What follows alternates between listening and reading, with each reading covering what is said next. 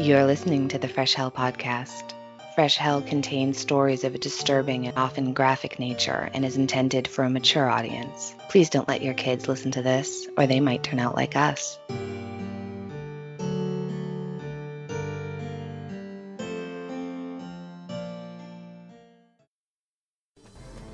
Diabolical. Vengeance. Betrayal. Bad hair. Leaning. Hi everyone, this is Kimberly. And this is Katie. And we have a weekly podcast called A Date with Dateline, a recap of Dateline episodes. We talk about important issues like grainy surveillance footage, cell phone towers, Andrea Canning's white jeans, and Mankey's hankies. We delve into the details of any victim who's ever loved life or lit up a room. So find us on Twitter, Instagram, Facebook, and iTunes to make A Date with Dateline. And remember, don't watch alone. A Date with Dateline is a podcast hosted by two professional amateur true crime TV experts with no formal training but evidence lockers filled with snark and uninformed opinions. Hi friends, this is Annie. And I'm Johanna, and this was the promo for Date with Dateline. It's a podcast by Katie Mitchell and Kimberly Arnold, and they talk about Dateline and do episode recaps. They are very funny and snarky, and I think we all love to watch Dateline, don't we? We really do all love to watch Dateline. Keith Morrison. Oh, Keith Morrison, we love you.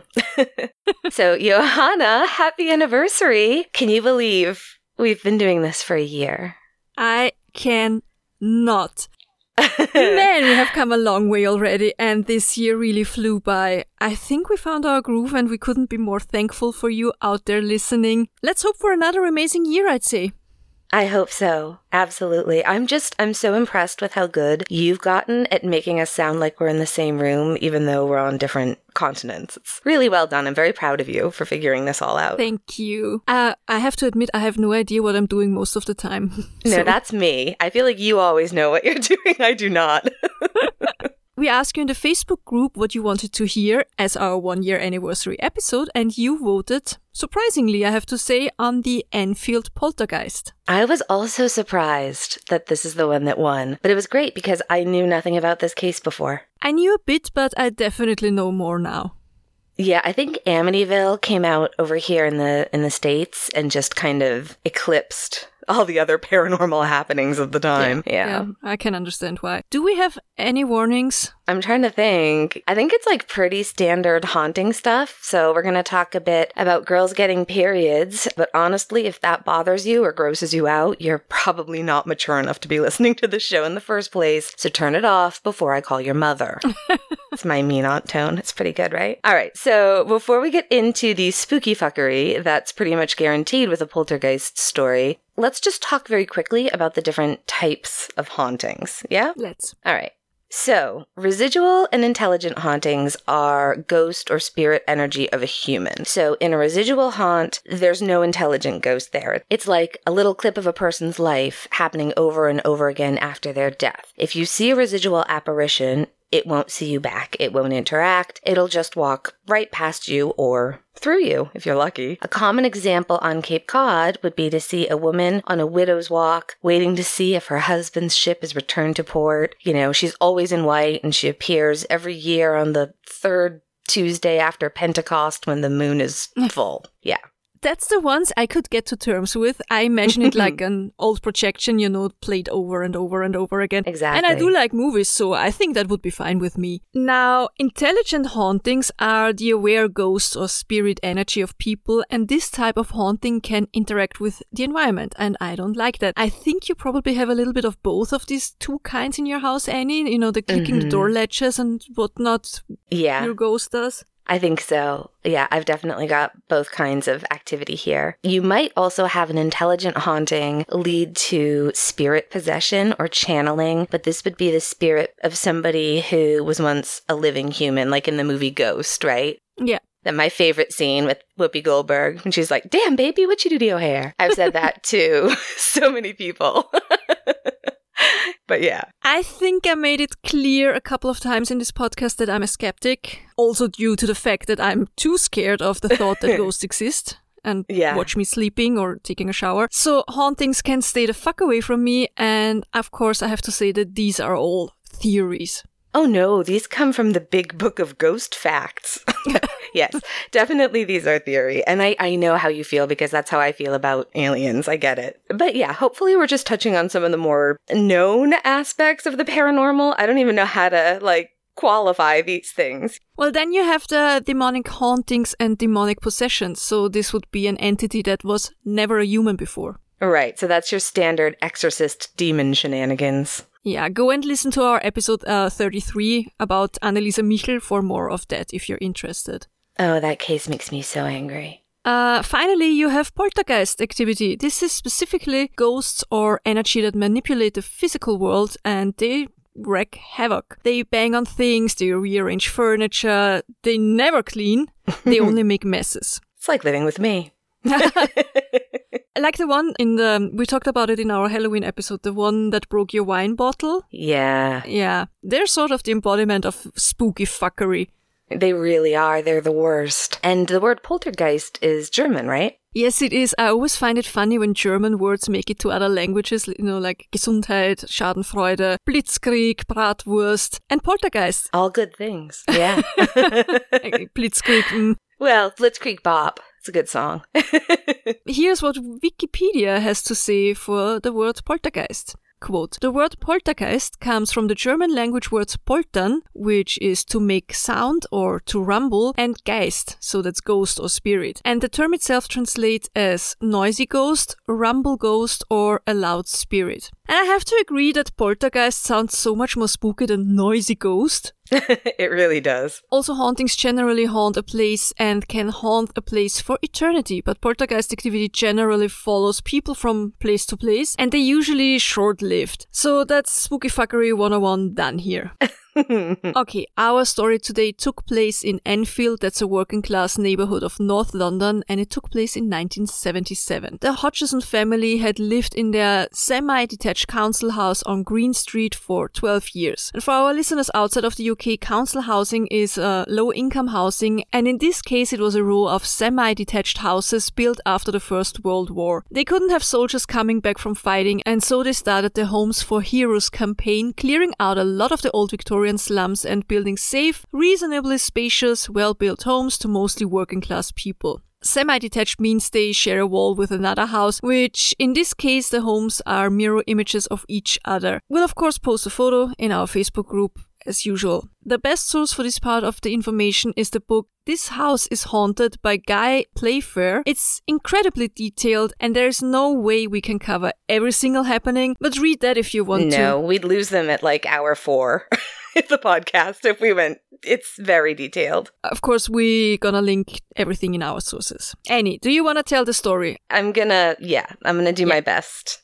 All right, so Peggy Hodgson had been divorced in 1974, and like a lot of single moms, she was struggling the past 3 years to make ends meet, and things had not been easy. She lived on Green Street in North London with her 4 children. Margaret was 13, Janet 11, John, aged 10, was away at school but came home some weekends and on the holidays. And Billy was age 6 or 7, and he had a severe speech defect. The children's father would come to the house to make his child support payments, and sometimes he would bring his new girlfriend with him to do this. That must have been hard. Yeah, you get the impression that this is the only time they see their dad, which I think would not help. But they like where they live on Green Street. They're good friends with the couple who share a wall with them, the Nottinghams. Vic is a roofer, and his wife is also named Peggy. They call her Peggy Next Door a lot to differentiate between Peggy Hodgson and Peggy Nottingham. But also Peggy Hodgson's brother, John, who worked at a local hospital, he lived just down the street with his wife and their 2 kids. So she had a lot of support around her.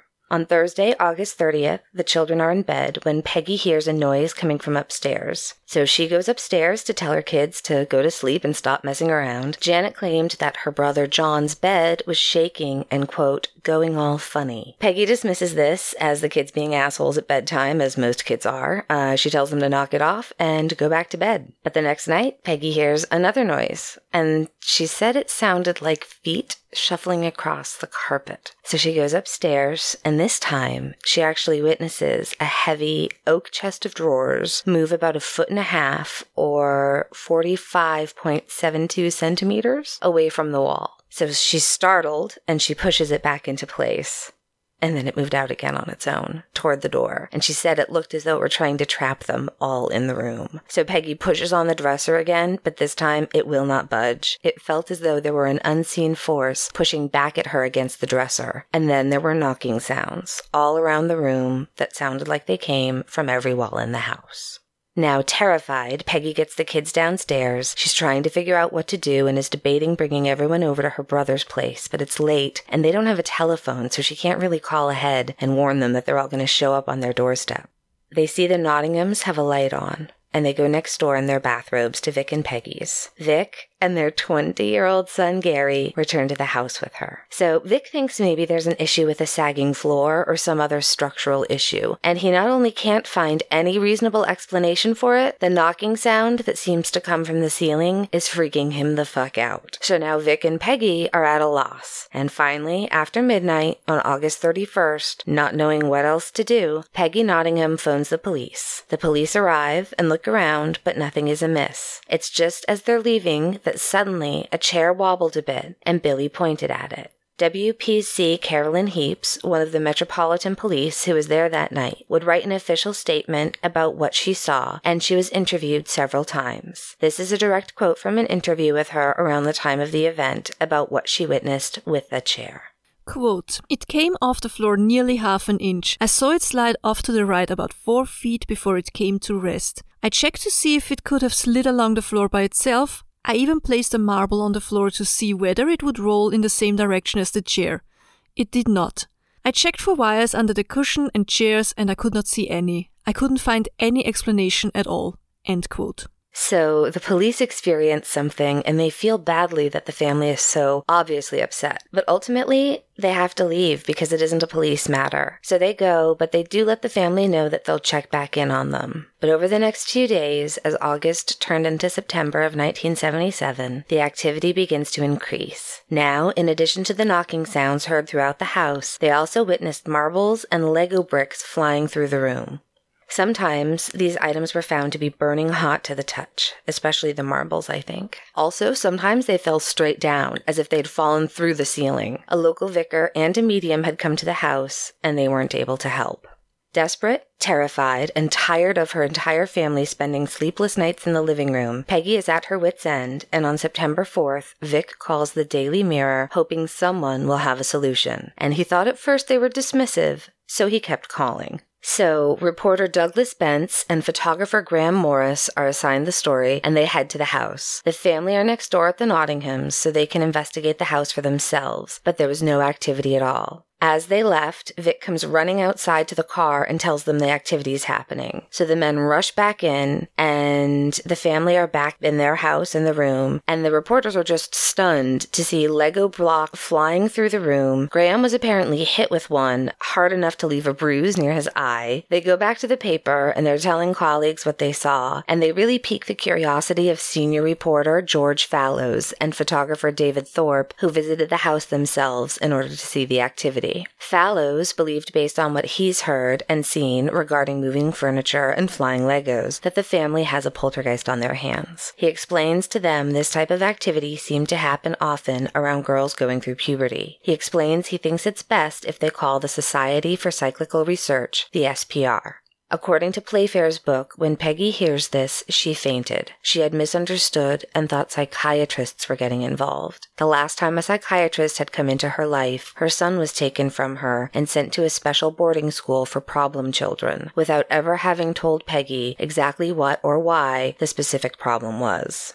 But the Society for Cyclical Research, or the SPR, is not psychiatrists. They're a well-respected organization founded in the 1880s, made up of believers as well as some skeptics who investigate potential paranormal cases and charge no fee for doing so. The SPR assigned Maurice Grosse to the case. Maurice was a World War II veteran, a heavy artillery gunner who was evacuated from Dunkirk. He was a commercial artist and a successful inventor who had become interested in the paranormal when he and his wife lost their 22-year-old daughter Janet in an accident in August of 1976. They believed she had communicated with them from the other side, and this is what led Maurice to join with the organization. He is an intelligent and thoughtful man with kind eyes and a pretty fabulous mustache. The official reports from the SPR are another well values source in this story. So Maurice heads to Green Street and he meets the family and suggests to the very helpless feeling Peggy that she should keep a diary of what's been happening in the house. And I like this. I feel like he's giving her something that she can do about it, right? Because she's feeling so helpless. He immediately puts the family at ease, and it's not long before he's convinced that they are dealing with genuine paranormal activity. Marbles flying through the air and stopping dead when they land, banging sounds, doors and drawers opening on their own, and furniture being moved or knocked over. So Maurice attends a meeting of the SPR and he explains what's happening at the house on Green Street, and he says he could use a hand with this case. Guy Leon Playfair, a more seasoned member of the group who had already written several books on cases he'd investigated, he offers to help, thinking it'll be a week of work, tops. Guy does not want to get involved in a big case. He's just finished writing an exhausting book and gotten home from Brazil, and he is very much looking forward to vacation. He was very wrong about that timeline, though, and would practically be living on Green Street for over a year. On September 10th, the story was on the front page of the Mirror, and that led to reporters contacting the stressed-out family for more information. In the meantime, there was still a lot of activity reported in the home. They had even had Legos appear at John's house while staying down the street with his family. It seemed like the activity was following them. There were instances of the girls being thrown out of their beds, of Janet levitating, which, to this day, she says was terrifying, as she never knew where or how she'd land. Janet had a very difficult time going back to school. She was constantly falling asleep in class as a result of being kept awake all night by the activity. She was bullied. She said they called her Ghost Girl and put crane flies down her back, which sounds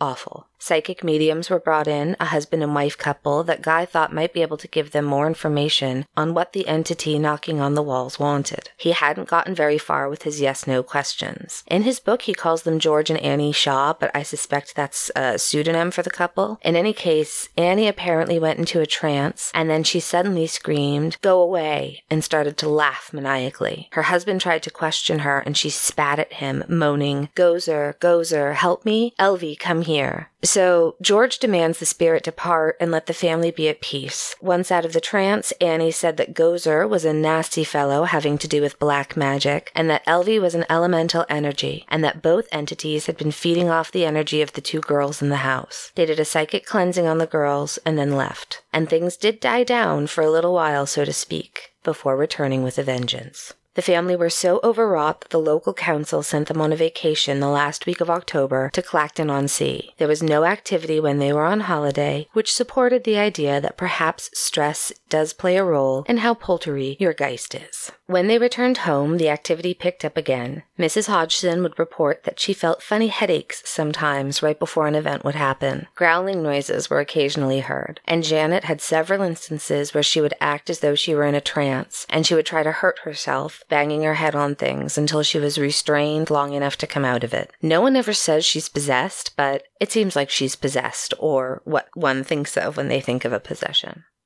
During one of those episodes, on November 26th, she was flailing around so much, her uncle and Maurice Gross could not control her, and so they had to call a doctor, who came to the house and gave Janet an injection of 10 milligrams of diazepam, also known as Valium. Sweet, sweet, quieting drugs. They left Janet asleep in the bed, but not long after, heard a crash. They went running upstairs to check on her, only to find her on top of a chest of drawers, sound asleep, slumped over a radio. A camera set to take bursts of photos was set up remotely in the girl's bedroom and captured photos of Janet apparently levitating in the air, torn from her bed. We also have a photograph of her sleeping on the radio.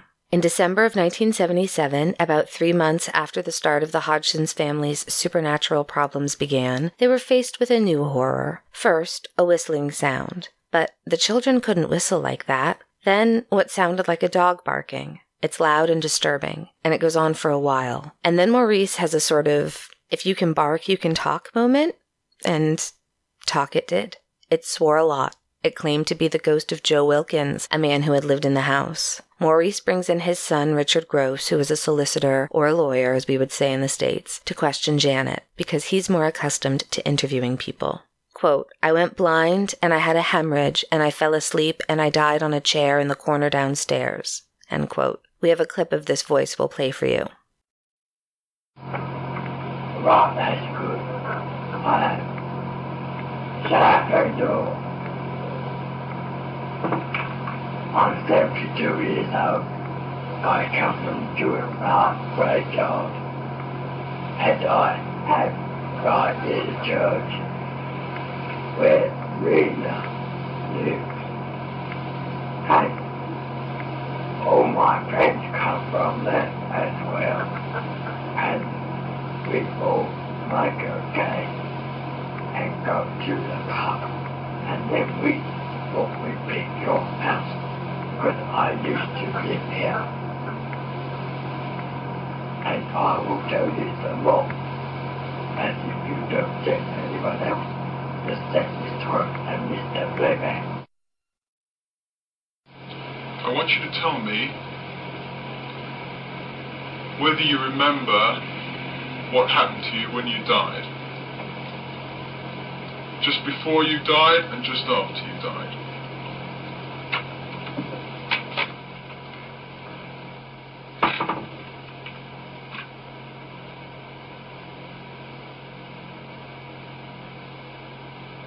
Days before I died, I went blind. Then I had an hemorrhage, and I fell asleep, and I died in a chair in the corner downstairs.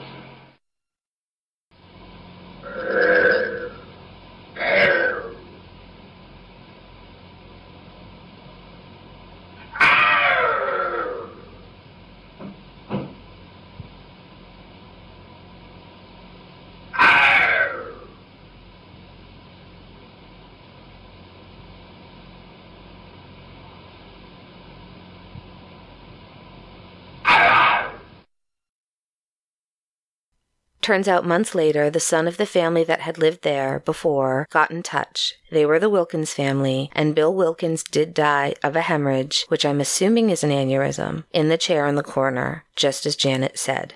There were other entities who spoke through the girls, like Tom and Dick and Stuart. A lot of studies were done to test this voice using a laryngeograph. These tests indicated that the voice was made with Janet's false vocal folds and was not how people usually speak. They said that using a voice like this would cause a sore throat at best, but permanent injury at worst.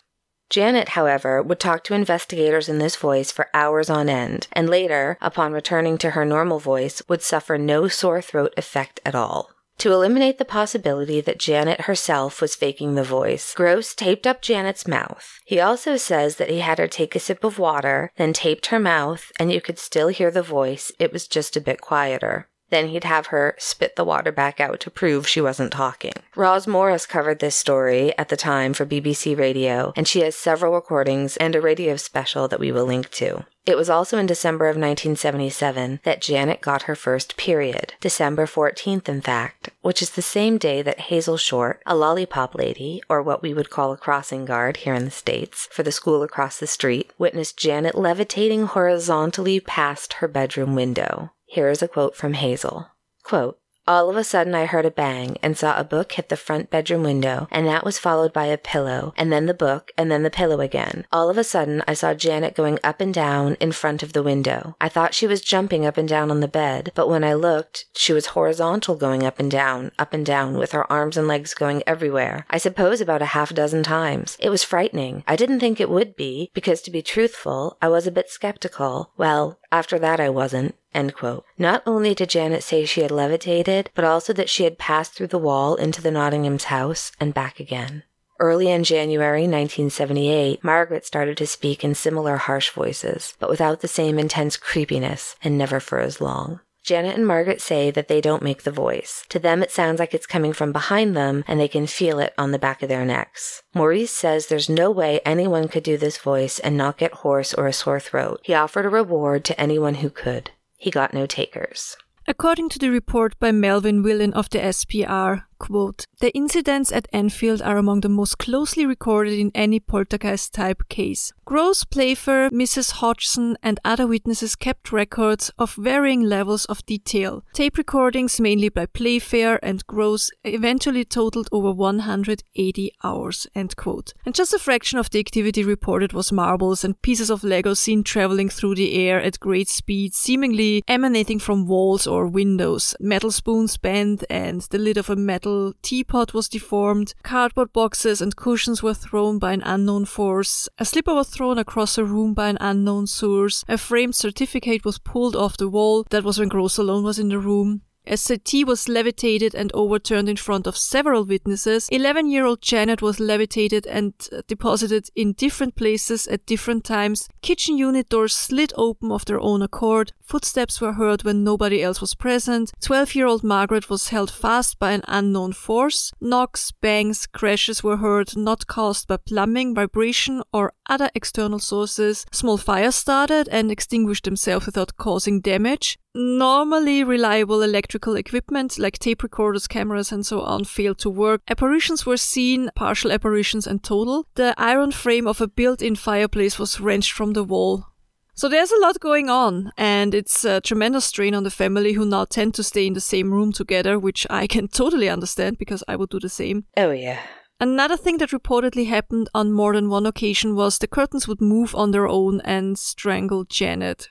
Yeah, she said that was the scariest thing for her, I think. So on Tuesday, the 25th of July, 1978, Guy was able to arrange for Janet to be admitted to the Maudsley, which is a well-respected institute of neuropsychology in South London. There, she was examined and cared for by Dr. Fenwick and tested for about 6 weeks to be sure she wasn't suffering from mental health problems, or that a physical diagnosis like epilepsy or Tourette's might be responsible for some of her behavior. She was deemed healthy, mentally and physically, and sent home. But within hours of returning home, she saw the figure of what she described as a little boy in the kitchen. She wasn't the only family member to see an apparition in the house. The children's uncle John, Peggy's brother, had returned to the house to get an alarm clock while they were away on vacation. He went to the house, got the clock, and when he came downstairs, he saw a man sitting at the living room table wearing a white and blue striped shirt with thinning gray hair, and his back was to John. Before John could ask the man why he was in his sister's house,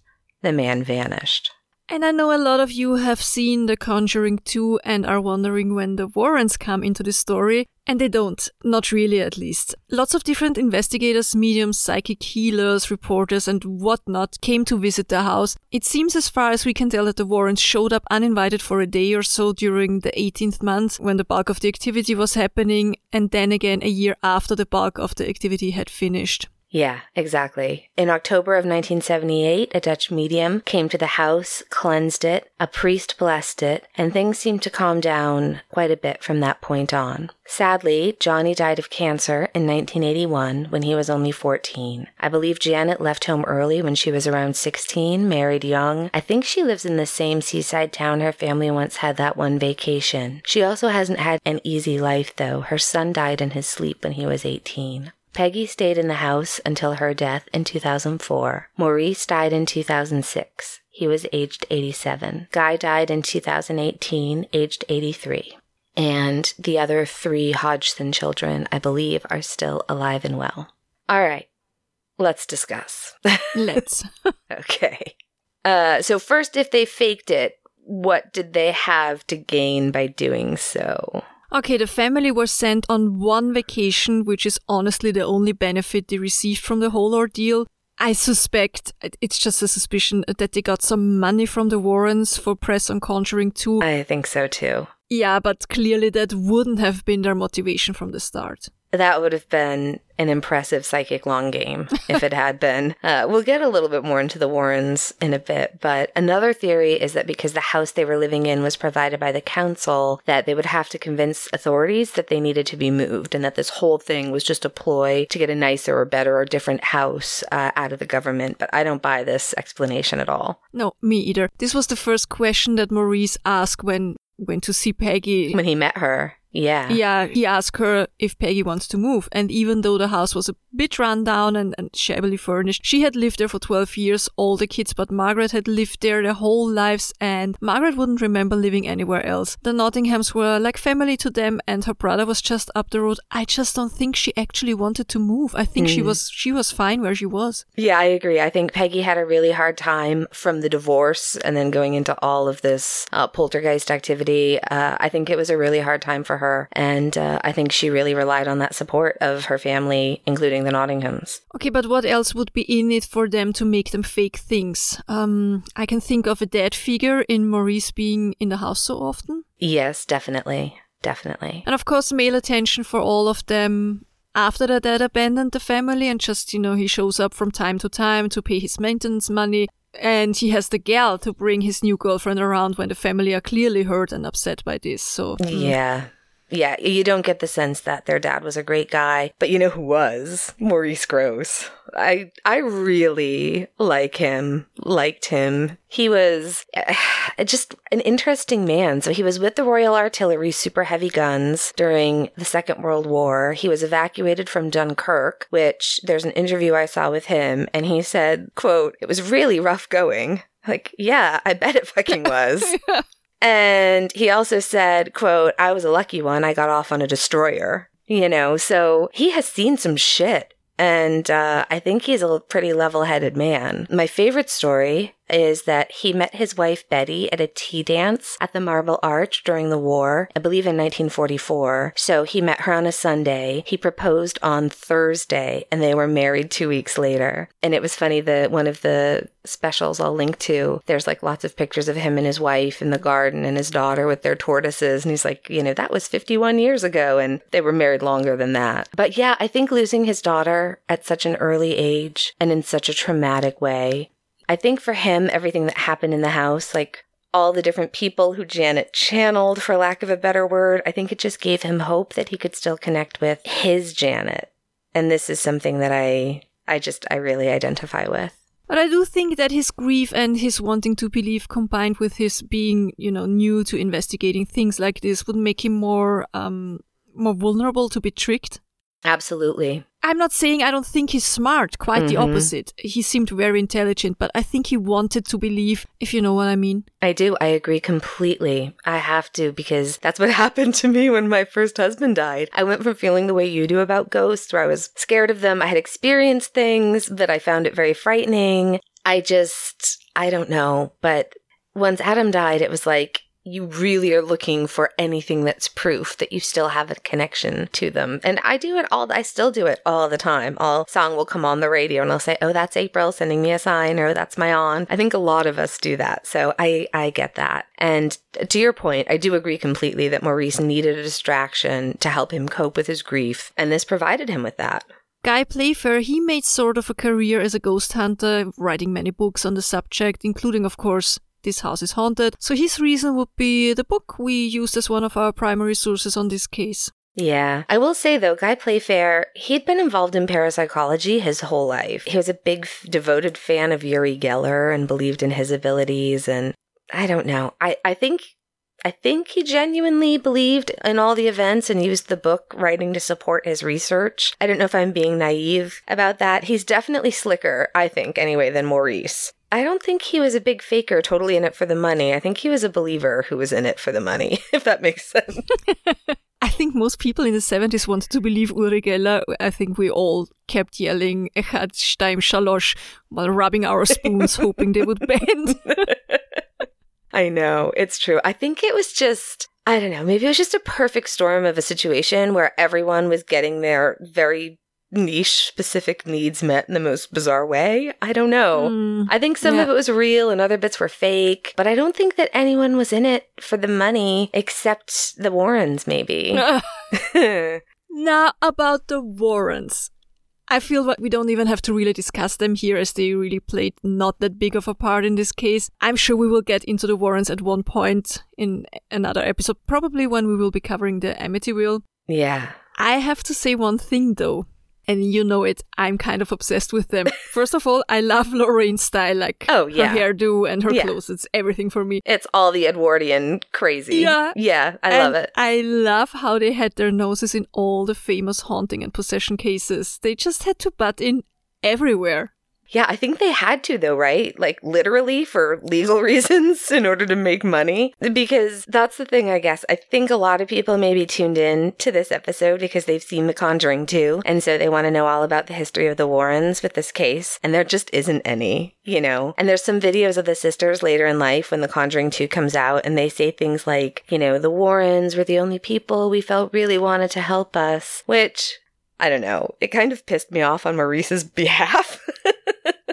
I just think a lot of people, especially Maurice, really gave up a lot of time and energy genuinely trying to help. So it's weird. It's a very strange feeling though. Like, I don't know any of these people. I've got nothing interested in this, but I'm like, don't you talk about Maurice that way. I love him. All right. So let's take a look at some of the things we can just totally debunk. Please. Let's start with the fact the girls were caught and admitted to faking things. Yeah. Janet told ITV News in 1980 when they asked if she faked anything, quote, "Oh yeah, once or twice, just to see if Mr. Gross and Mr. Playfair would catch us. They always did," end quote. And they were caught bending spoons and trying to mess with the recording equipment. There's also a video of them you'll see if you watch some of the YouTube footage of interviews with the girls where they are asked about the haunting and Janet says something like, "It's not haunted," and Margaret says, "Shut up." The shut up. Yeah, which to me really makes it seem like the voices were faked. Yeah. A ventriloquist brought in thought she was faking it, and people say that she couldn't have made that voice and kept it up, but Annie, I think you told a story about kids. Oh. That you knew. Yeah, what kids was it? Speak down here.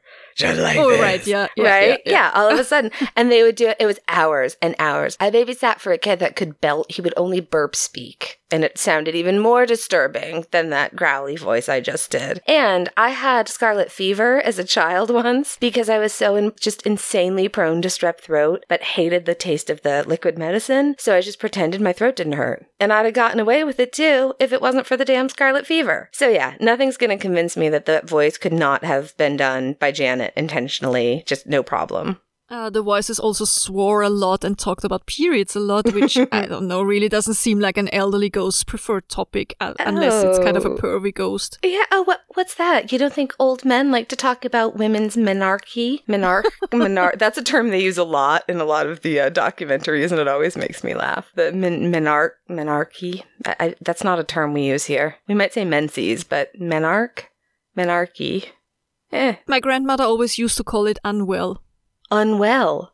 Yeah. That's fitting. Yeah, I think we can make a good case that the voices could be faked. I watched some of the interviews more than once, and unless I missed something in the recordings where you can hear the growly voice talking, you can hear Maurice and others talking at the same time, but I don't think I ever heard Janet and the voice speak at the same time. If I missed something, please let me know. No, I noticed that too. Also, I don't want to be unkind because I was a child whom other children were very mean about my appearance to, but she had a somewhat spectacular overbite as a kid. And so to be honest, you just can't really see her lips very well when she's talking. It's hard to explain, but if you look at the YouTube videos, you'll see what I mean. Yeah, I agree, yeah. You'll also hear it mentioned that Janet and Margaret did confess to having played with a Ouija board, but it was apparently years before the activity started, so I don't think that's to blame. I mean, I don't think that's to blame. No, you would never think it's to blame, but, because, yeah.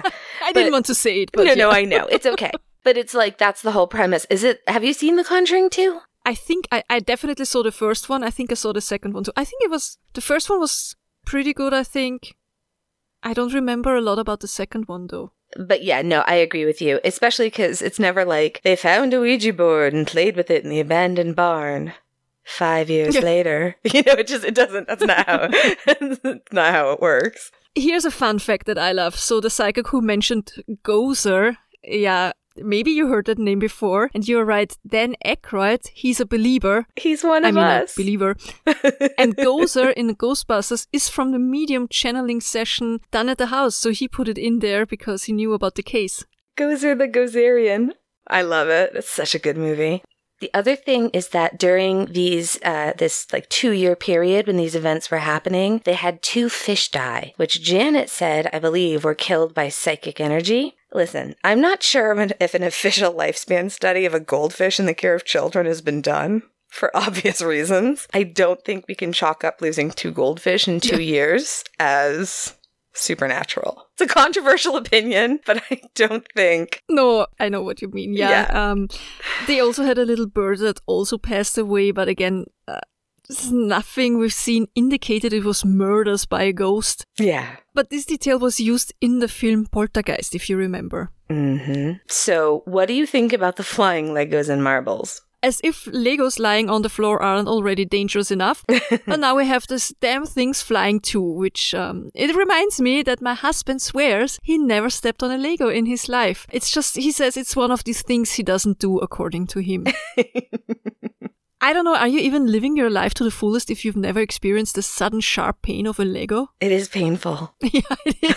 It really is. The flying Legos. Yeah, an explanation for the marbles seeming to appear from nowhere could just be inattentional blindness, which is the failure to notice a fully visible but unexpected object because attention was engaged on another task, event, or object. Yeah, this happens to me with embarrassing frequency. Like, I'll suddenly notice a house on my street that I've driven past for a decade and just never noticed it. Or I'll say to Paul, oh, when did they put up a Burger King there? And he'll be like, it's been there since we've lived here. Yeah. Like, it's, big things. It's a little bit alarming how often this happens, but I don't know. So I think that, yes, the inattentional blindness could definitely account for some of it, but I'm not totally sure I believe that every instance of the marbles and the Lego stuff was trickery. I think it's possible that some of that may have been real. Please don't tell me you think she levitated. No. Not any of the photos we've seen anyway. So we have photos that we'll post. There's a Channel 4 documentary on YouTube that shows the full series. We'll post all of this in the Facebook group. Janet really seems to be clearly jumping off the bed. She's totally jumping. Right. Yeah, it doesn't explain the floating past windows, though. Although I don't believe she floated through the wall at all, the floating past the window. So when I imagine it in my mind, there's no way it's not funny to have her be going like up and down, arms flailing. I'm sure in The Conjuring 2, they made it really spooky. The only thing I can think is that she was... because the bed was in front of the window. So almost like you would do on a trampoline, like if you had dropped back and then bounced back up. Do you know what I mean? That's still not quite the right movement for hovering with your back parallel to the ground. I have to admit, in my head, it does look a bit comical too. It does, right? Yeah. I mean, if it actually happened, then yes, obviously terrifying, but funny to an observer. Much like when you walk into if you walk into a screen door and your whole family doesn't laugh at you, are they even your family?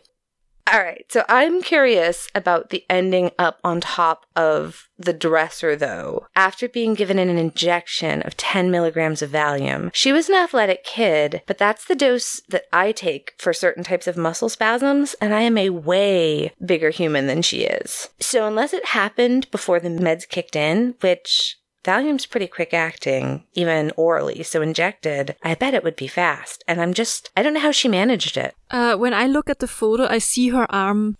It looks like she's helping to balance herself and support her weight. And they do talk a lot about how athletic Janet was, calling her a school sports champion. We don't have any real specifics in what field she was so athletic. I'm going to say that move, if she was faking it, could be done if you're athletic. Yeah, I mean, I agree it's possible. It's just, in the photo, it looks like, you're right, she looks like she's holding herself up. I suppose if Margaret was there to help her, that would make more sense, if they were in on it together. What about the ghosts in the house? I'm conflicted because I think that there were apparitions seen in the house, but then I think you and I agree that there's an explanation for some of it.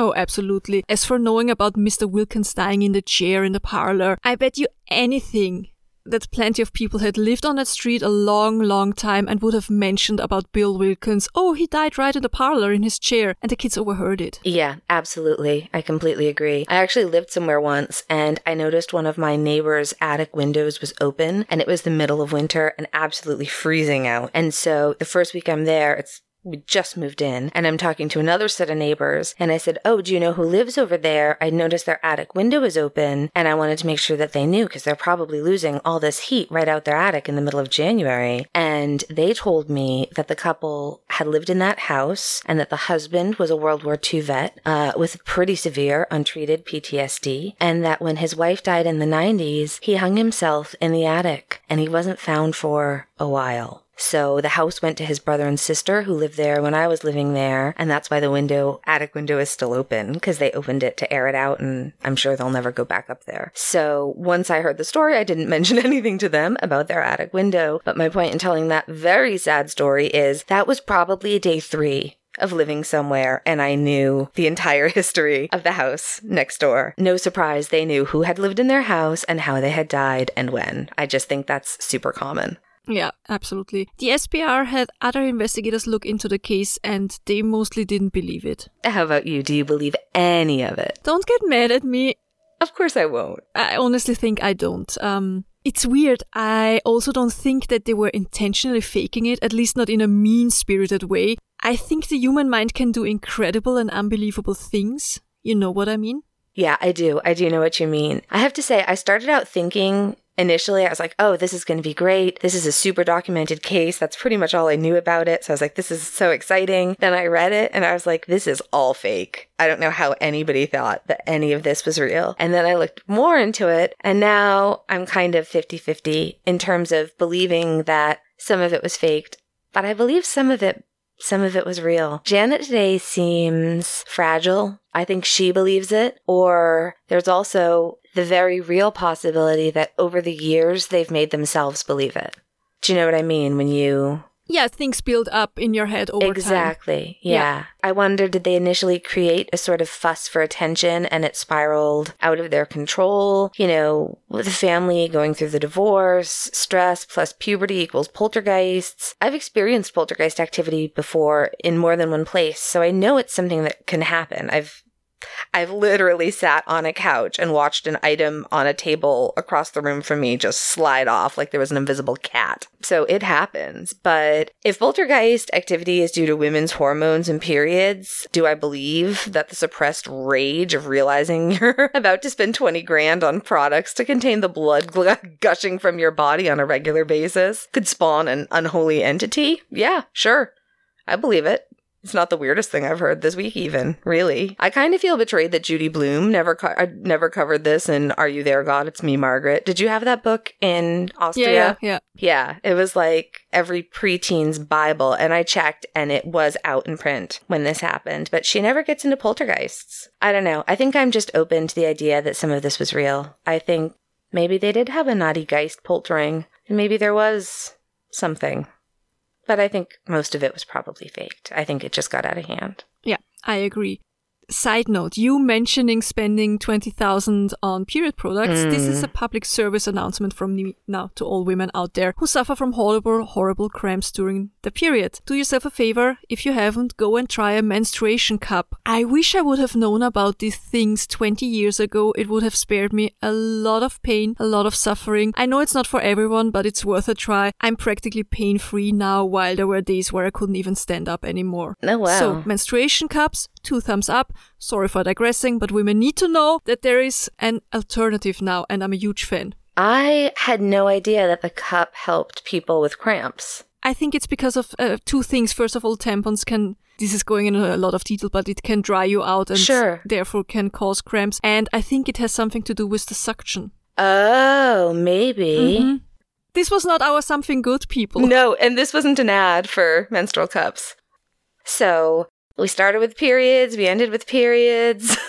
Let us know what you think. Oh, I'm going to be so curious for the discussion on our page to see what people... I just really want to know what our group members have to say about this case and what you believe was real. And were you guys surprised about the Warrens not actually having any... I was like, when did the Warrens come into this? And I was like, oh, they don't. They just... Nope. Okay. How about our something good? My something good this week is, of course, you. Oh. And this podcast we started together. I remember that we kept saying things in the beginning like, oh, let's see if we're still doing this in 1 month, 3 months, 6 months from now. Here we are 1 year later and there is no end in sight. And I think we both learned so much. And I'm so grateful for the whole experience and to have you as my partner in crime. Annie, I love you. Thank you so much. Oh. I really think we're the perfect yin and yang to do this together. And of course, thank you all of you out there listening. Thank you for enjoying my accent. And I'm raising my glass now to another year of murder, mystery and the macabre. So cheers, or as we say here, Prost.